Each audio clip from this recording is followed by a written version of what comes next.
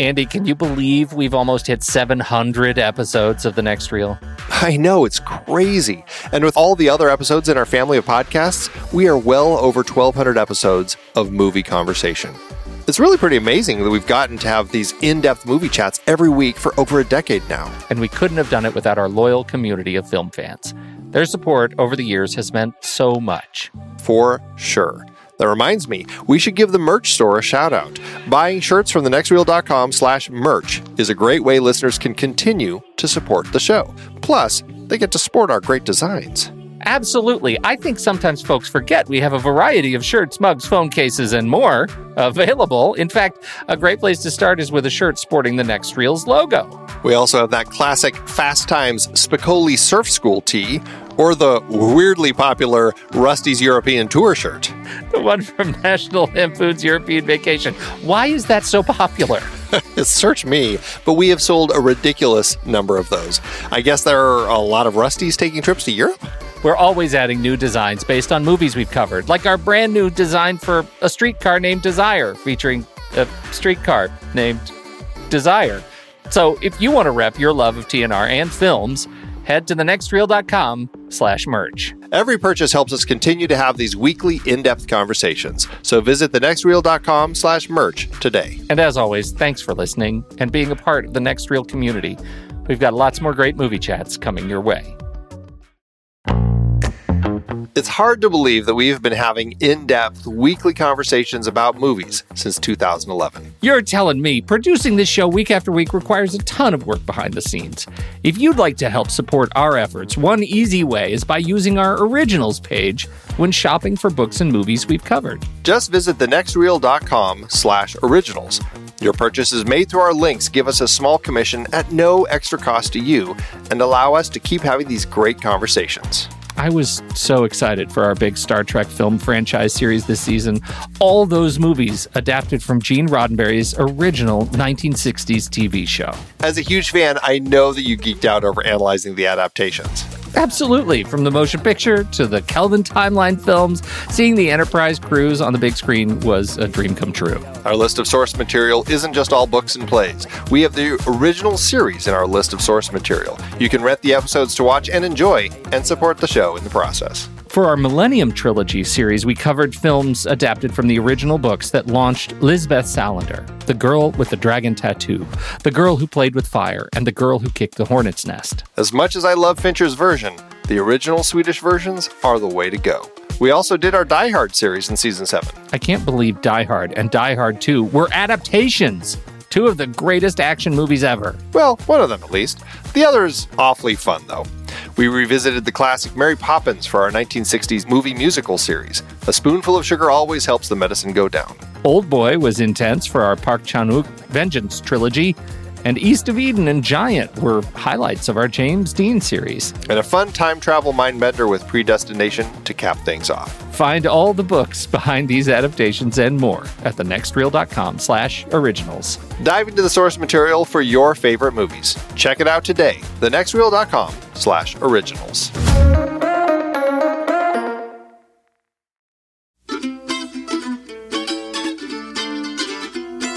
This is The Next Reel, everybody. I'm Pete Wright, and that there is Andy Nelson. Hey, hey, hey.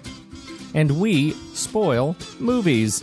Tonight on the show, an adorable romp through time with Richard Curtis's 2013 film, About Time. My name is Tim, and this is the year that would change my life forever. Happy New Year! Happy New Year!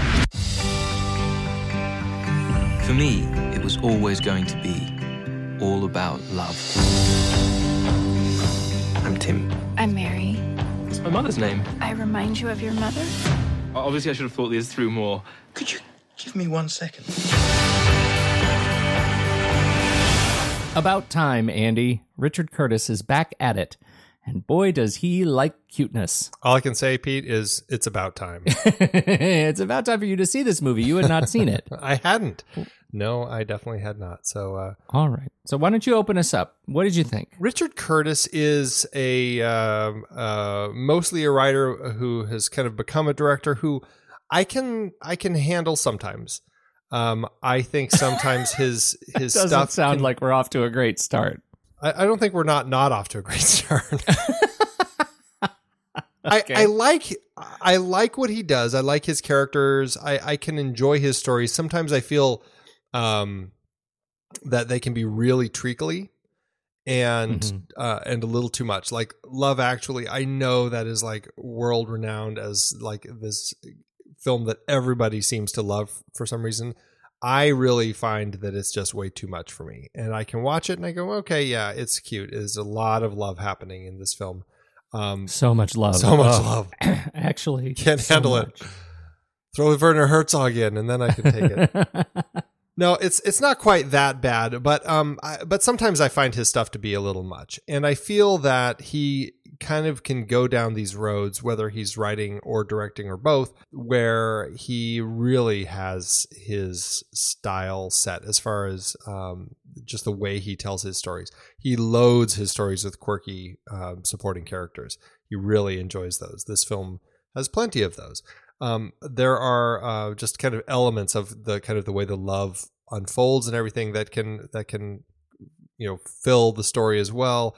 Sometimes it works better than others. I think Notting Hill is a really stellar example of Richard Curtis as a writer. I really think that film works quite well. I like it quite a bit. And as I said, Love Actually is kind of on the lower end of the scale for me. This film I found to be, it was not what I was expecting. And to that end, I think I ended up enjoying it maybe I don't know. I don't know if I enjoyed it a little more or a little less. I think I enjoyed it more because it surprised me. There was more to it than I thought, but I also thought that it went down roads that were unexpected, but weren't necessarily the roads that I thought made sense to go down. And so in the end, I'm like, okay, I still enjoyed the film. I didn't love it, but I enjoyed it. And I thought it had a nice message. So all in all, I enjoyed it, but I didn't love it. That was a very long-winded way of saying that. Well, you got there. It took a while. You did get there. That was good. I'm with you. I find, I find Richard Curtis sometimes a caricature of himself, and writes that way. Although I have to say, I enjoyed Pirate Radio, and as a writer, I Four Weddings at a Funeral has a really special place in my heart, and so. I agree with you on Love Actually, though. I absolutely agree with you. I have a really hard time with that movie. It's just too much in a lot of ways that I find strange, because I feel like it's a movie that I should like. I should really appreciate and have my heart thoroughly warmed, and I just don't. This movie is really interesting to me because it adds it's all the Richard Curtis with this time travel mechanic that it absolutely wears on its sleeve. It is super adorable about it. The characters, I think, are super adorable. The quirky ones, the angry ones, our central characters are fantastic. I just enjoy my time with them. I really enjoy my time with Rachel McAdams. I think she carries the sort of subject of the the time travel foil role really, really well. I think she's just great. So then you get the mechanics themselves and the rules, and we're going to talk about the rules, the time travel rules, shortly. I really struggle with the rules, and if you listen to past me talking about when time travel works and when it doesn't, in my opinion, this movie should be a big fat failure, because you can't put it together based on the rules that the story builds for itself. You can't put it together in a very clean way. Like if you watch it again, you have to sort of be aware that it's going to violate its own intents. And I have a huge problem with that. Normally, this movie, I'm just going to get it out there, I let a lot of that go because of the just adorable factor. I think it is an adorable little film, and I finished the film feeling happy. Well, as you're meant to. I mean, he designs it in a way where you're going to feel happy at the end, because it builds to an ending that I think is incredibly satisfying.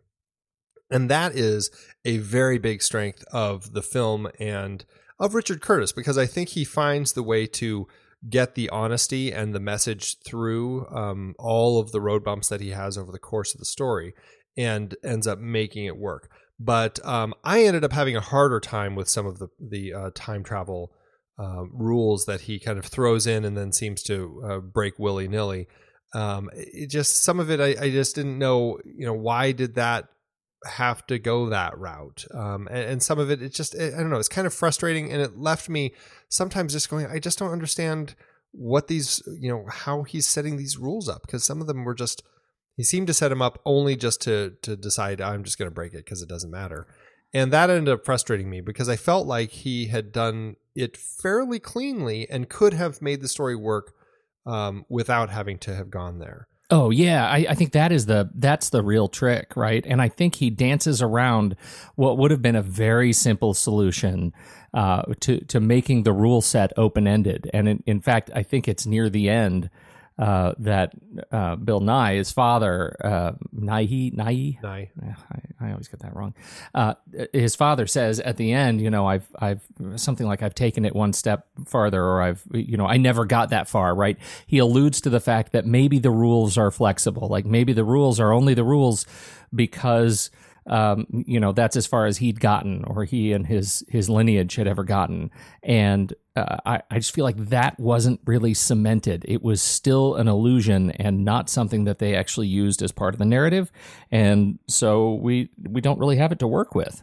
That whole issue aside, I think the other thing for me that I still am a little torn with this film, because, and I don't know if it's my expectations of it because of the trailers, but I really walked into this all these years later, just still expecting this to be kind of a time travel romantic comedy. It kind of sets it up that way, and this, we should probably just jump into our deep scene dive here right after this, because I think this crux of this is right there. The trailer, everything really sets it up that, this is a guy who's unlucky in love and he really wants to fall in love. And you get this sense from the beginning that he's going to learn how to time travel, and he's going to figure out how to get the girl, but it's going to take a long time because of the way that he's jumping through time and messing things up and trying to fix things, In fact, as I was watching this, I thought very much of our list last week and the downward spiral. And I'm like, this is one of those things where he could keep trying to fix things, only making it worse and worse every time he jumps back in time, until finally at the end, he ends up, fixing it by happenstance, really. But the film didn't go there. In fact, it really threw me for a loop when all of a sudden we hit the midpoint of the film and they're getting married and then they're having kids. And I'm like, where is this? This isn't a romantic comedy. Is he going to somehow accidentally step out of this entire life and have to build it back up again? But no, it just kind of keeps moving forward. And I'm like, where? And it was, like I said at the beginning, it was kind of exciting that the film was taking a different turn. But at the same time, I'm like, this is not a romantic comedy. Where am I going here? And I felt a little lost, I guess. Yeah, it seems like there was one movie, the romantic comedy part was in the beginning, and it was super cute. And then we get into this movie about implications of the choices that we make in our lives, and the implications of being man, and what it means to be a father, a parent, a partner, and all of these things through the lens of what would we do if we could change our past decisions.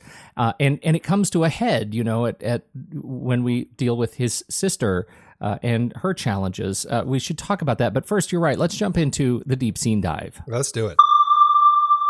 The scene that we wanted to talk about, and I would say, and tell me if you disagree, this is not the best scene in the film. It is not a scene that necessarily represents the sort of pinnacle of what the film has to offer, but it is the scene in which Dad tells Tim the big secret. It's right about 4 minutes and 25 seconds into the movie, where Tim sits down with Dad, who is preparing to actually unveil or reveal this secret that all of the men in their family have had since the beginning. And the secret is that the men in the family can travel in time.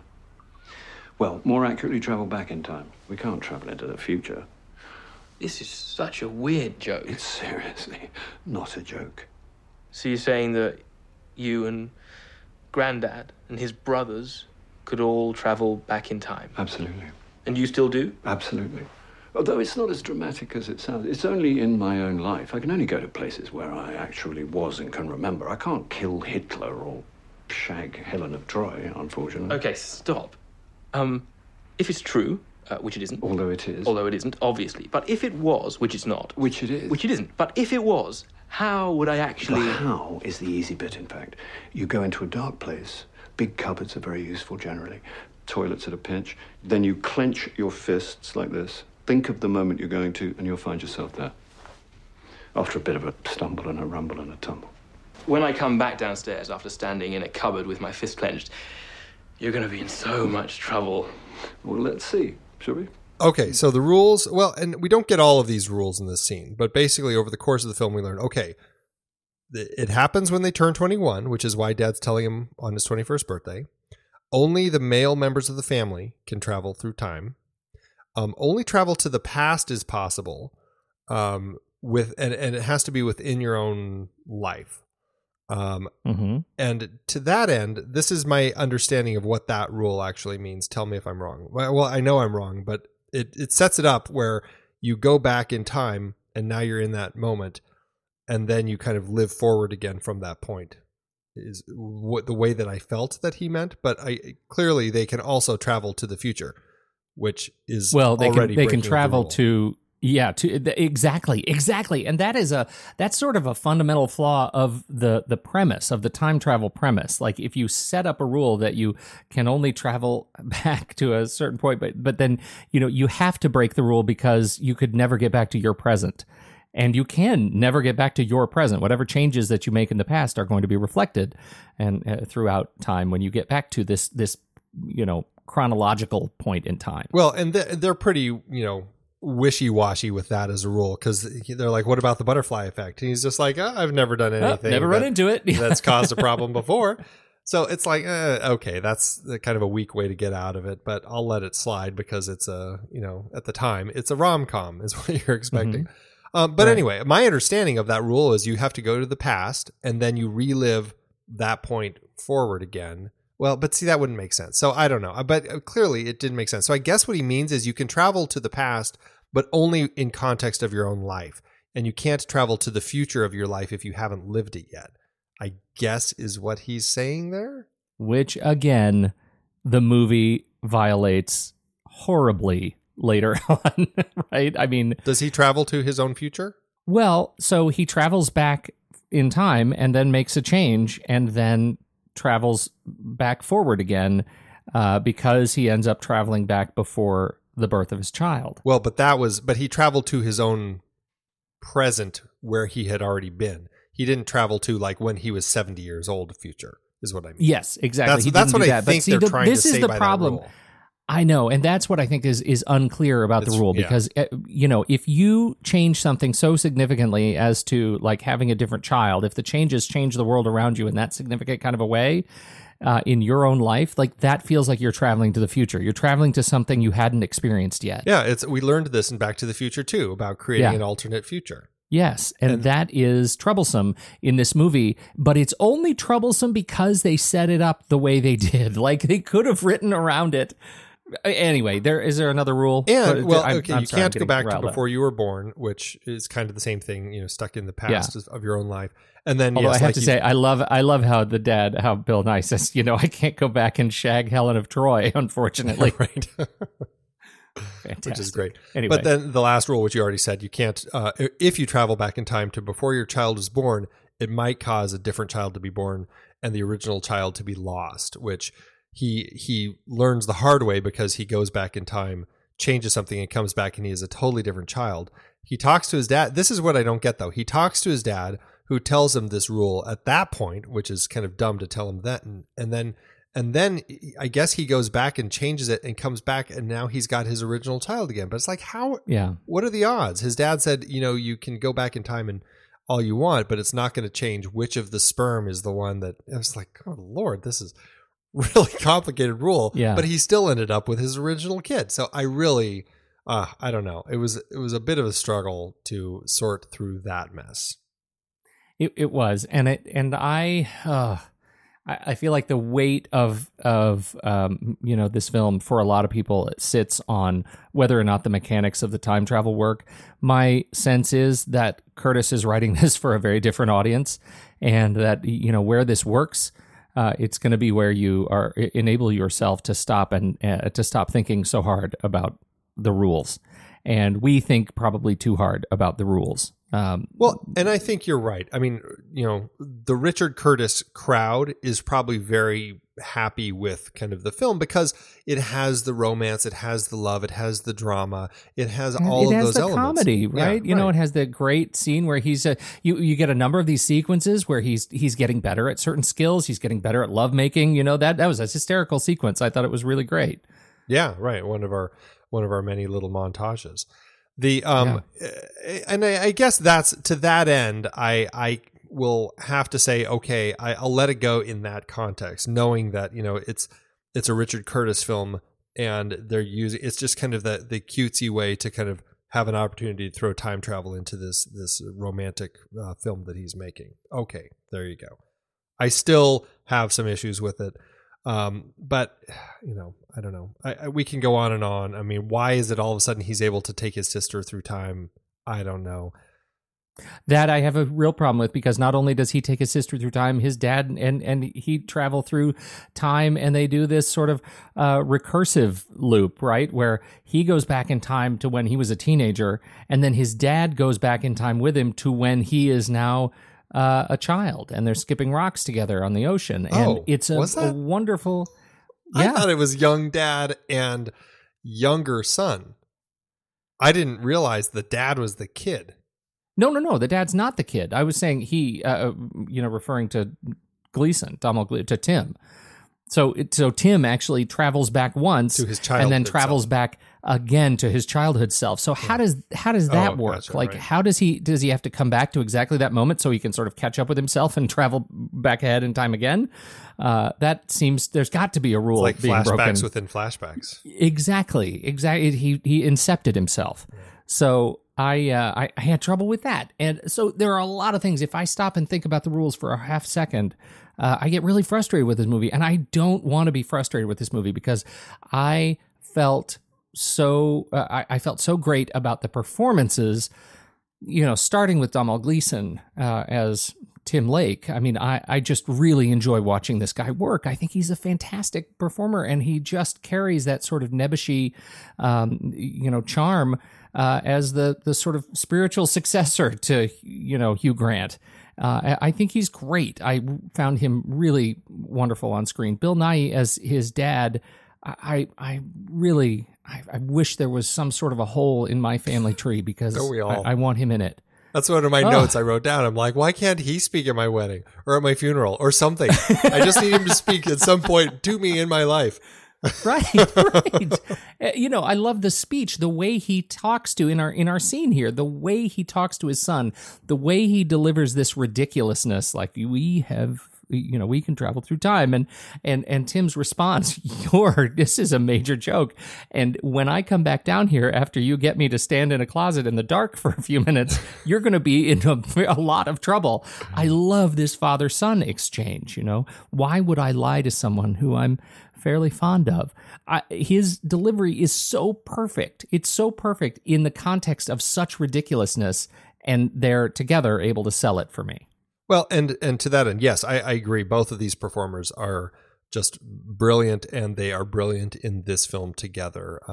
But I think a lot of it does, the strength of this scene comes from Richard Curtis's script, which I think is in this moment. I mean, he's really doing what he does best. He's creating this conversation between these two people that comes across so perfectly and brilliantly, paired with Mark Day's editing, and just, I mean, the way that it plays is just so snappy and quick and has that comedy. Like when Tim is saying, "All right, if this is for real, which it isn't," and then you cut to Dad who says, "Which it is," and then it cut back to Tim, which it isn't. But and the way that they play that back and forth, editing and the conversation, it is just so sharp and so on the ball, exactly how it needs to be for kind of that comedy element to work so effectively in this story. It's just done perfectly in this scene. And there are a number of these kinds of moments. We have another moment later where, where we actually meet Rachel McAdams and her character. And so we have this Domhnall Gleeson, Rachel McAdams meet cute, and it's adorable after the dining in the dark restaurant. That whole conversation is really very sweet and very charming. And when they finally see each other in the street, I have fallen in love with them both. It works exactly. It pulls just the right strings. You really like me? Even my frock? I love your frock. And my hair? It's not too brown. I love brown. My fringe is new. The fringe is perfect. Fringe is the best bit. We have to go! I found a car and his dodgy friend is about to assault me. Okay, I'm coming. 2 seconds. I hope I see you again. You will. Okay. Good. Good night. Good night. Did it feel like there were a lot of montages in this thing? It did. And this is something that, I feel like Richard Curtis, that's something that he loves to throw into his films, because I feel they all have montages. I can't remember if there's a specific montage in Love Actually, but man, the whole film is like a montage. Yeah, the whole thing's a montage, right? But certainly there are a lot of montages here. You've got the clothing one, which is such a tried montage to have. And it really struck me when I was watching it. It's like, why is this scene in here? Because it really was an unnecessary scene. We've seen it a million times. So to that end, it wasn't anything original. And the context of it wasn't anything original either. It really was kind of, for me, one of the most useless things in the film. The real anchor montage, though, is the musicians in the tube. And this montage, we get to actually drive through, but plow through a lot of time. All in the context of these two people, going on their way and in separate directions each day, kind of their workaday lives to different trains in the tube, with these street musicians busking in the center area there. How did this work for you? It worked well enough for me. Like I rolled my eyes at it a little bit. I'm like, oh, here we go with one of the montages. And not only that, but it's like, oh, it's the live musicians who happen to be in the tube who are going to be singing to us over the montage. And, that kind of was like, ugh, one of these again. But I rolled my eyes, but I went along with it because I'm like, okay, this is the rom-com musicians in the tube montage. I'll just go along with it. And so to that end, I guess it was okay. But then the movie kind of shortly after that turned into this, it's not a rom-com anymore. And then it's like, well, then why was that scene in here? Because it doesn't fit the context of whatever this movie became. And so to that end, it's like, I don't think it ended up feeling like as I don't want to say appropriate, but it just didn't feel as at home for me in the film anymore. I think I disagree with you, but I'm not entirely sure. The first time I saw this movie, I know I had that feeling, which is this is it's a montage, man. Exactly. Trey Parker and Matt Stone, they dominate montage now for all of history. And I thought, well, this is ridiculous. And especially because the weight of montage, it carries, a lot of the film, because we have so much of it. The lovemaking and the clothing, and there's the family tree montage. And then it's sort of a montage when we see the sister's experience. I mean, it just, there's a lot of montage. But this one, right in the middle of the movie, after we know that they're married, after we know that their relationship is secure, which is the one thing that we want out of by at this point in a, or that we expect at this point in that kind of a narrative, we kind of feel like we're getting to the end of the movie, so we want to know the relationship is secure. Now this thing sort of literally and figuratively changes directions for us. We're in the tube, we're in a very confusing sort of atmosphere. We see them, they're doing well together, but to me, it sort of speaks to the metaphor of changing directions, that the movie's going to pivot on us and it's going to be a different thing. I had a better reaction to it this time watching the film than I did the last time. It felt more a place than the last time I saw this thing. So I wonder if it'll soften on you, because I totally know that experience. Like I remember that, and it surprised me that I got to this montage. I was like, okay, we're going to open a door to something new. Yeah, I mean, maybe I can see that. I guess for me, I don't get the feeling that this is going to be high on your list to watch again. Very soon. I don't know if it's going to be a big rewatch film for me. I mean, despite some really great moments that it did have, this was just one of those ones where it just really kind of stuck out as, oh, here's this thing that they have to throw in, passage of time, blah blah blah, and it just, I don't know. I didn't feel like I needed it at this point. To that end, though, paired with montages, I will say another thing that Richard Curtis loves throwing in, which I already mentioned, is just like the quirky characters. I mean, he really loves having kind of just strange little people in here. And this film is not, there's no shortage here. Kit Kat, his sister, I think, she kind of borders on that. She's kind of that quirky sister, always, running around barefoot and all that. Certainly the uncle, Richard Corddry's character, I mean, he's just kind of the weird little uncle, and you never really know what's going on with him.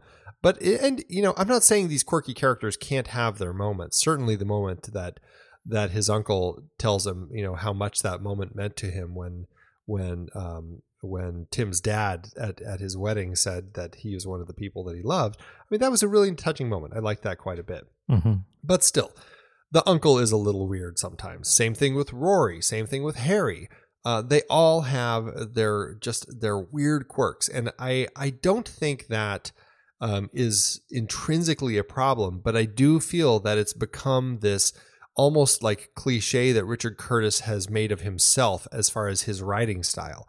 If you look at 4 Weddings and a Funeral or Love Actually or anything that he's done, he really loves this type of character, and they stand out because they are just so stinking quirky. Again, it's not an issue by itself, but when you look at his body of work, you go, okay, I think he needs to try shifting things a little bit so it doesn't feel like he's shaking it all from the quirky tree. I do really enjoy Tom Hollander as one of those quirky characters. I think he's a very funny, and our introduction to him is, I think, wonderful as we see him in the middle of some,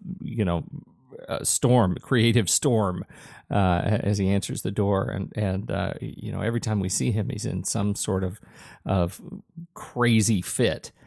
His language is terrible. He's just a wonderful character, and he is involved in teaching us an important lesson about the time loops, right? That in fact, after Tim has already met Rachel McAdams' character, he then decides, I'm going to help my roommate here, and I'm going to go back in time and help him fix a problem that was wonderfully charming and does actually, fill sort of some great comic meat in the movie. And by doing so, he erases his experience with Rachel McAdams' character. Suddenly, I can't remember what even her name is. Mary, just like his Mary. mother. Just like his mother.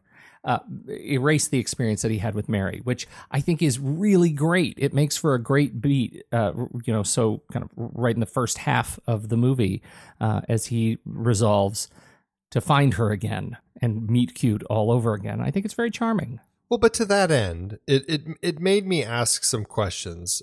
One, apparently he was going to go on a buddy date, like he and his buddy were going to go out to this restaurant together. So did he just totally bail on his buddy? Like, what happened that night? Why is he, he's not with his friend. So what happened to his friend? That never gets mentioned again. Why can't he's got this power to travel through time? Why can't he go, oops, I screwed that up. I'm going to go back again. And this time I'm going to tell my roommate, hey, you better talk to your actor, because he already did, because he told the wrong actor, right? We see him tell the wrong actor. He does it twice. Richard Griffiths, and then he goes back and handles Richard E. Grant. And so why doesn't he go back and tell his roommate, hey, by the way, straighten Richard E. Grant out. He doesn't know his lines. I can tell. I've been watching him. You better straighten him out, or he's going to screw it all up. Give him cue cards, whatever, and then go on the date still. Like, why does he have to, go through this whole complicated thing of going, oh, I got to go to a Kate Moss, art gallery and look at, watch for her. He makes it so complicated, and he has the power to travel through time. Come on.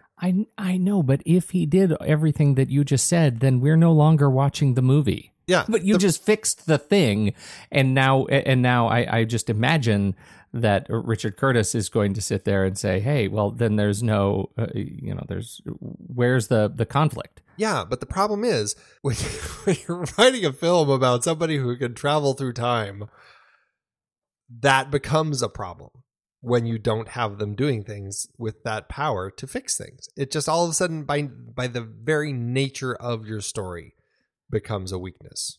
Yeah, but we do see him do it, right? We do see him use his power to fix things. He just doesn't fix this one central thing. No, there's like so many things. This is another thing I thought of with his summer with Margot Robbie. It's like he waits to the very end of the summer and he finally talks to her. And then she says, I wish you said something earlier. So he goes back in time and he tells her earlier. And she's like, oh, why don't you wait to the very last day and we'll see. I know. It's like, and then he gives up. Why doesn't he go back in time over and over again and keep trying different things? It's like, this is the problem with this time travel thing. I give him a lot more credit in that point in the movie because he was still trying to figure out his quote powers, right? I really think that was first you go 25 in a closet minutes of the movie. And close your fists and you picture a time. It was super easy. This was the easiest way to travel through time. I think you are getting older and crankier every passing sentence. It was and it's Margot Robbie. I'm sorry, but come on, work harder, boy. So, what do you do? I'm a reader at a publisher. No, you read for a living. Yes, that's it. I read. Oh, that's so great. But when you're doing normal reading, is it ruined because it's your job?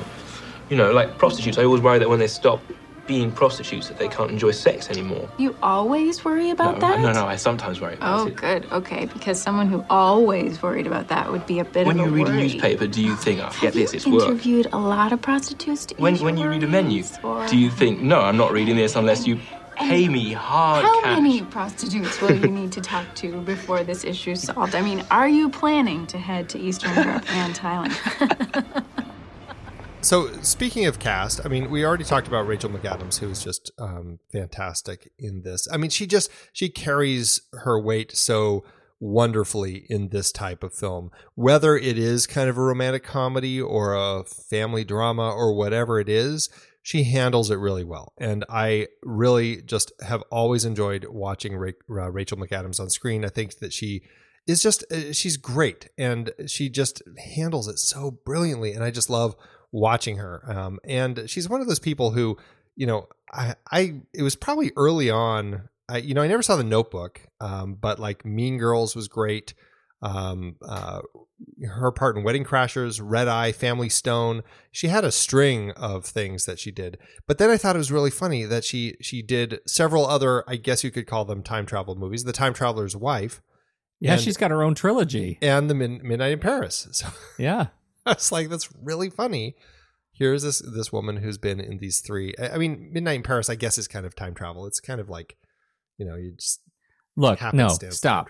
I don't want you to be allowed to talk about Midnight in Paris on the show. Okay. You find something nice to say, or don't say anything at all. Don't say.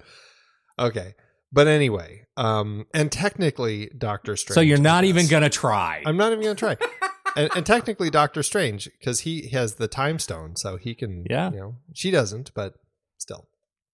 Anyway, she's wonderful. I love her. I also love Lindsay Duncan as the mother. It's not a big part, but she has what I think is just one of the most romantic lines in the whole film, which is, it's a tragically romantic line when she says, yes, I am so uninterested in a life without your father, when God. They come home after finding out that he's dying of cancer. What a line. That just really hit me. So yeah, me too. Yeah. Me too. Really terrific. And there are some little gems like that throughout this movie. I think that's just really smart. hit you in the feels. Yeah. I think, the end of the movie too. I mean, the choice of music, and throughout most of the movie, the choices of music I think were very, very strong.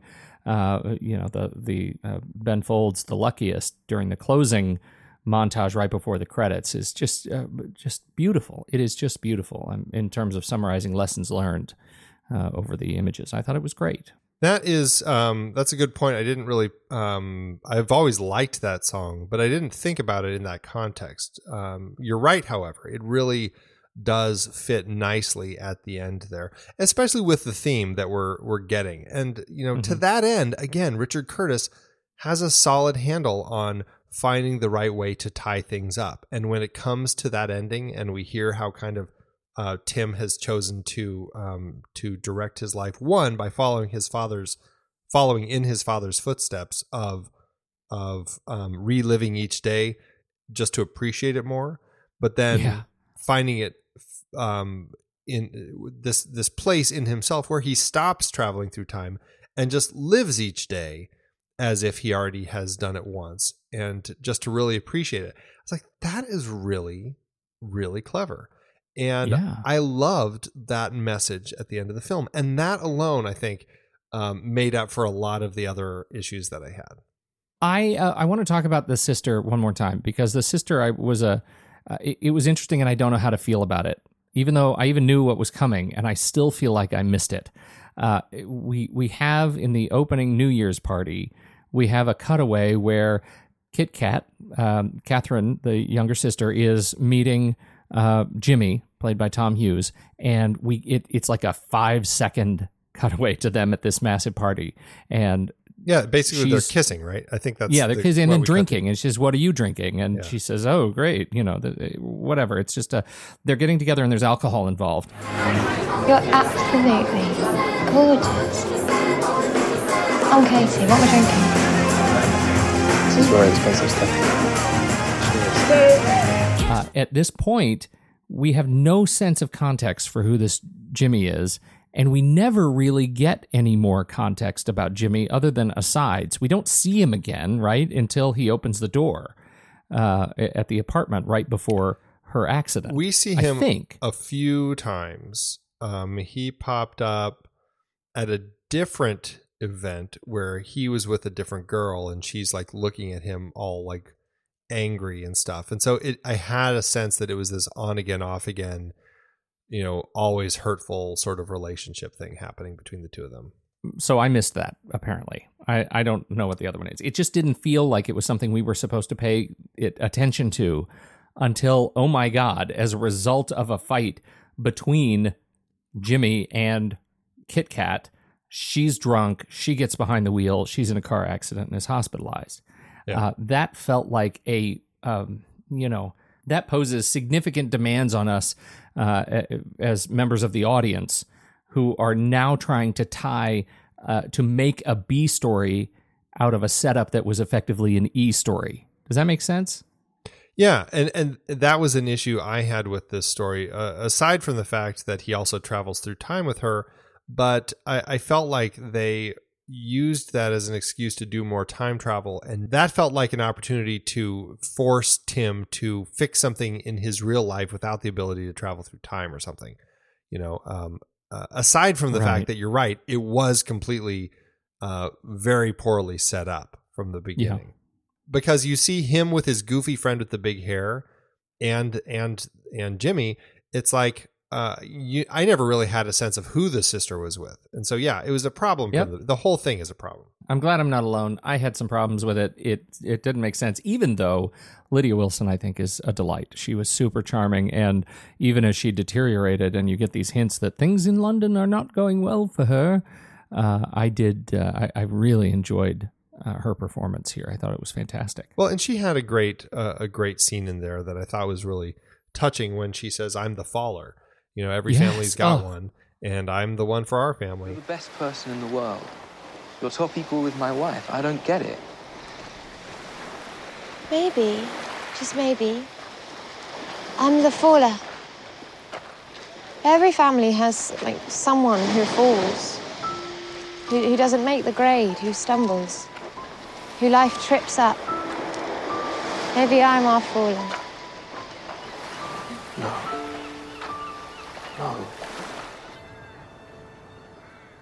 Yeah, so it just, I don't know. So it's one of those heartbreaking moments that I think worked quite nicely. It was one of those moments that I think works well in a Richard Curtis film. I have a hard time seeing many people who feel that they are actually the fallers in a family to actually vocalize it so brilliantly. But do you know, if you've never heard anybody say that, you know the deal, right? No. If you can't see the faller in the room, you're the faller, Andy. Oh. Now I know my place in my family. I'll write your family. I'll let them know that it's all out now. Oh, good. I do think that it warrants mentioning. I already mentioned the two actors in the play of Tom Hollander's that we had, Richard E. Grant, who's always brilliant, and Richard Griffiths, who is also always brilliant. The two of them are uncredited, strangely, so I'm assuming that they just kind of came on board to do this because they're buddies with Richard Curtis or something, or because it's the Richard Club and they all had to get involved because it's some contractual thing with the name. I don't know exactly. But this was kind of a mini reunion for Richard Griffiths and Richard E. Grant, since they were both in Withnail and I many years ago. And also, this was sadly Richard Griffiths' final appearance in a film, because he died several months, or the film was released several months after his death. I think it was he passed away in March 2013, and the film released later that year. So sad to see him go. He was always an actor who was fun to watch on screen, whether it was something small like this, or like Withnail and I, or Harry Potter, where he was Uncle Vernon. Yeah. So the only other quirky actor that I did want to bring up briefly that I found myself enjoying, despite myself, is Joshua Maguire as Rory, who was Tim's inept legal mate at the law firm. Yes. He's just kind of a buffoon, and clearly Richard Curtis is having fun with him being the buffoon. But I actually found myself enjoying him quite a bit in his buffoonery. So I will say that was the one quirky friend in the film that actually worked better for me than any of the others. Okay, can we just talk very briefly about dinner? I just have to, this whole idea of these dark dining places, I find so strange. I'm not going to go into the fact that they're clearly eating dinner for like 3+ hours. That was kind of crazy. The clock that we had with the dinner in the dark scene, it's like, yes. Why are they eating dinner for such an incredibly long period of time? But have you ever gone to one of these places? Because these are real places. Oh, yes, they're very real. And we have one. I'm pretty sure we have one. I read about it in some sort of a hipster journal magazine, Magajournal, and that's supposed to be fantastic. Yeah, it's such a strange concept. These places where I don't know if they're all associated with blind people or what, but basically gives you the idea of basically eating as if you're blind. And I think that there was a place. It started in, I think, 1997 with a place in Paris, and then it's just kind of spread across Europe and North America and Asia. And there are dozens of them. A lot of them are, I don't know how you say it, dans le noir. Yeah. Dining in the dark. In the night. Yeah. In the night, in the dark. Yeah. And it's an interesting concept. And it was really funny when they went to it in the film, because I was like, this is going to be odd, because it's clearly the least visual place that you could take a film. You're just showing them in the dark. And we actually sit in there while they have this whole dining experience, which I thought was pretty interesting. But it allowed for us to just pay attention to the dialogue in the meeting. It's a love-hate sequence for me. What I love about it is clearly there is a camera running in the dark, because you can see some little tiny glimmers of light that never resolve, but they're like people walking back and forth, and some sort of reflection is in there, which I think is a great touch. What I hate, which bugs me so much, is that they did something different with the audio. So it was not The audio changed to like voiceover audio. Clearly somebody, it was like ADR audio. They did it in the studio. It didn't feel like location audio anymore. And that bugged me for some reason. Like I can hear that now we're in audiobook mode and I hate it. Yeah, that definitely is there as you kind of hear that voice change. I question if they actually filmed anything or if it was just something they did with black and then they just animated some little dots of light moving around. Yeah, maybe they did. Which reminded me of that, what was that Blake Edwards movie with John Ritter, because he did something similar, but it was a little more R-rated. What was that? Skin Deep? It was where he and another guy who they don't realize they're there, but they come out of the room and they're in the dark, but they both are wearing glowing condoms. Yes. Remember that one? I totally remember that. Skin my Deep. God. Wasn't it Skin Deep? Yeah, Skin Deep. Yep. That's what it was. Yep. Yeah, I was at just the right age to enjoy the heck out of that movie. So was I. Oh, dear. I wonder how it holds up. Anyway, there's a random reference for everybody. Yeah. How to do an award season, Andy? It was kind of a minor film for award season. It had 3 wins, 10 other nominations. It did get recognized by the ARP Movies for Grown-Ups Awards. That's the American Association of Retired People, where Bill Nye was nominated for Best Supporting Actor. However, he lost to Chris Cooper for August Osage County. And Richard Curtis was nominated for Best Screenplay, but he lost to Before Midnight. Over at our friends at the Saturn Awards, the Sci-Fi, Fantasy, and Horror Awards, it was nominated for Best Fantasy Film, lost to Her. Best Supporting Actor, Bill Nye, lost to Ben Kingsley for Iron Man 3. And Best Film Editing, lost to Gravity. And then this was an interesting one, the Golden Trailer Awards. For Best Romance Poster, it did win for that poster, which I thought was an interesting win. And then Best Romance TV Spot, they had a TV spot called Beginning, but that lost to a TV spot from The Great Gatsby. So it's just one of those ones that it fits in the genre awards, and then clearly the Retired People Awards. So there you go. Well, we need to move on, but I do want to just say it absolutely should have won against Ben Kingsley for Best Supporting Actor. Absolutely. Bill Nye, I think, is real. Just the heart of this film. He provides kind of the balance of the film. He allows for a lot of the comedy to kind of stem from him, but then also he brings a lot of the gravitas to it later. How to do at the box office? Well, Richard Curtis's time travel rom-com, it's not even a rom-com, time travel rom-dram, started with $12 million, which is about $12.4 million today. The movie opened in the UK on September 4th, 2013, then hit the US November 1st, limited and expanded November 8th, where it found a pretty decent audience. The movie made $15.3 million domestically and $74 million everywhere else, raking in just under $92 million in today's dollars. That gives the movie an adjusted profit per finished minute of $647,000, making it a great success.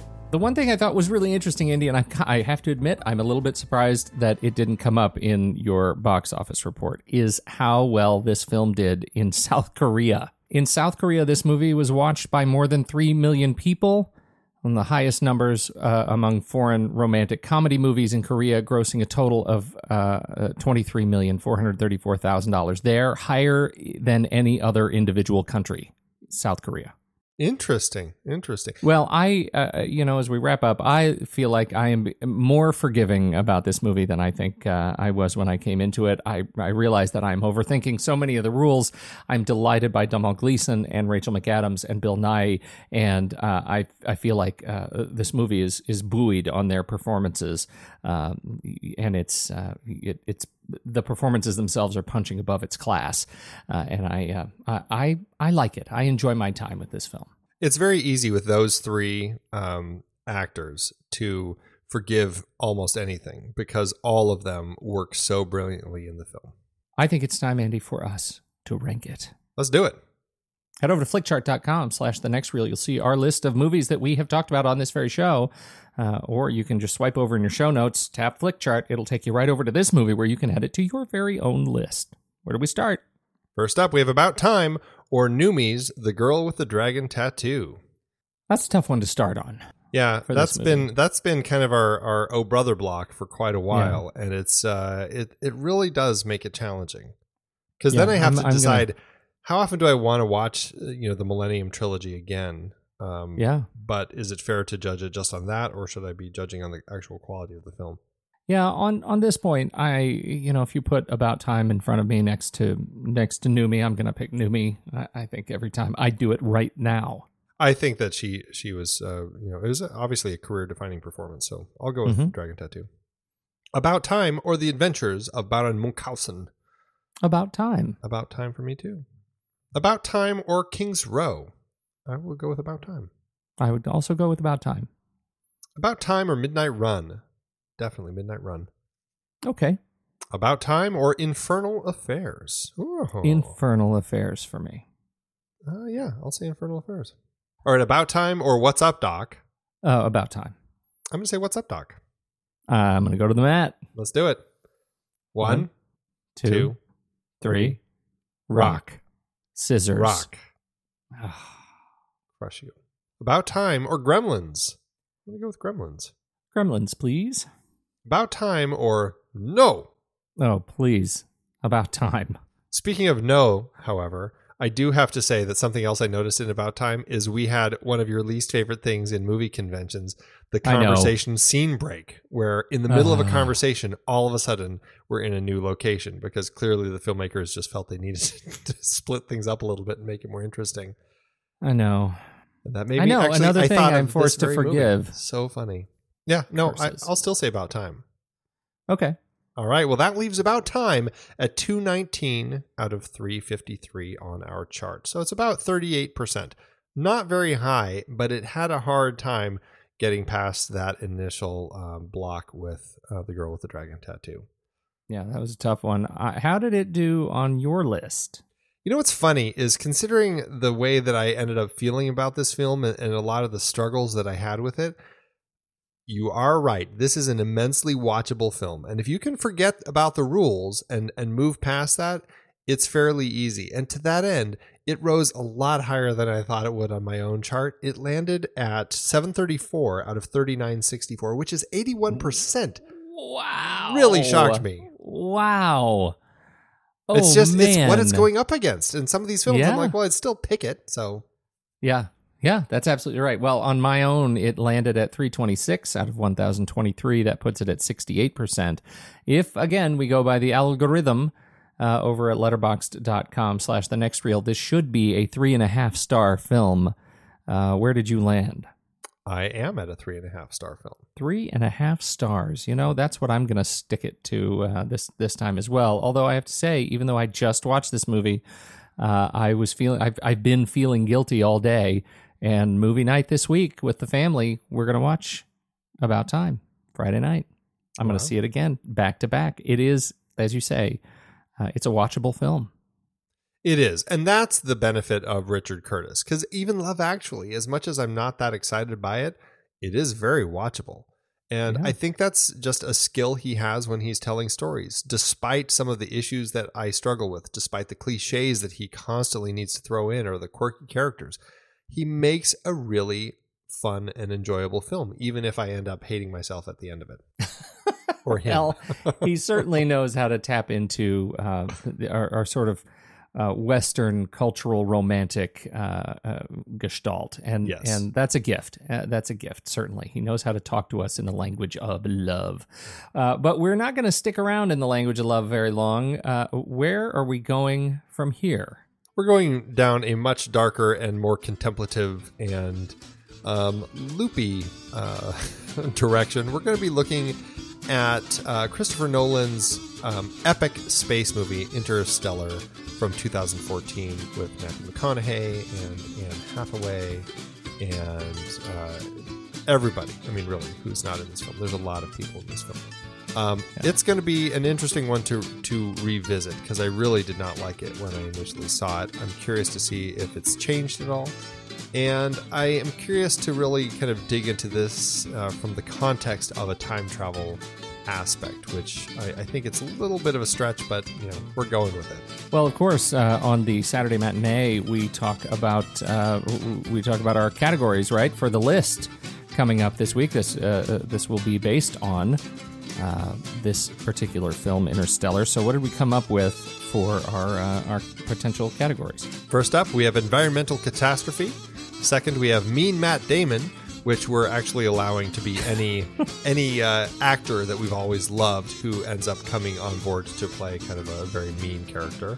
Or the third option is daddy issues. So if you head on over to patreon.com/thenextreel and join it on Patreon, you too can get to vote on what we're going to be talking about on our Saturday matinee. You can learn more about us at thenextreel.com, subscribe to the show in your favorite podcast app, or follow us on Twitter and Facebook at The Next Reel. The Next Reel couldn't happen without the hard work of Steven Smart. He runs the Instagram program. Ben Steerick helps out over there. Ben Lott runs all things Twitter, and of course, the Blotspot. The Next Reel theme, Ragtime Instrumental, can be found over at Eli Catlin's SoundCloud page. Thank you so much, Eli. When the movie ends, our conversation begins.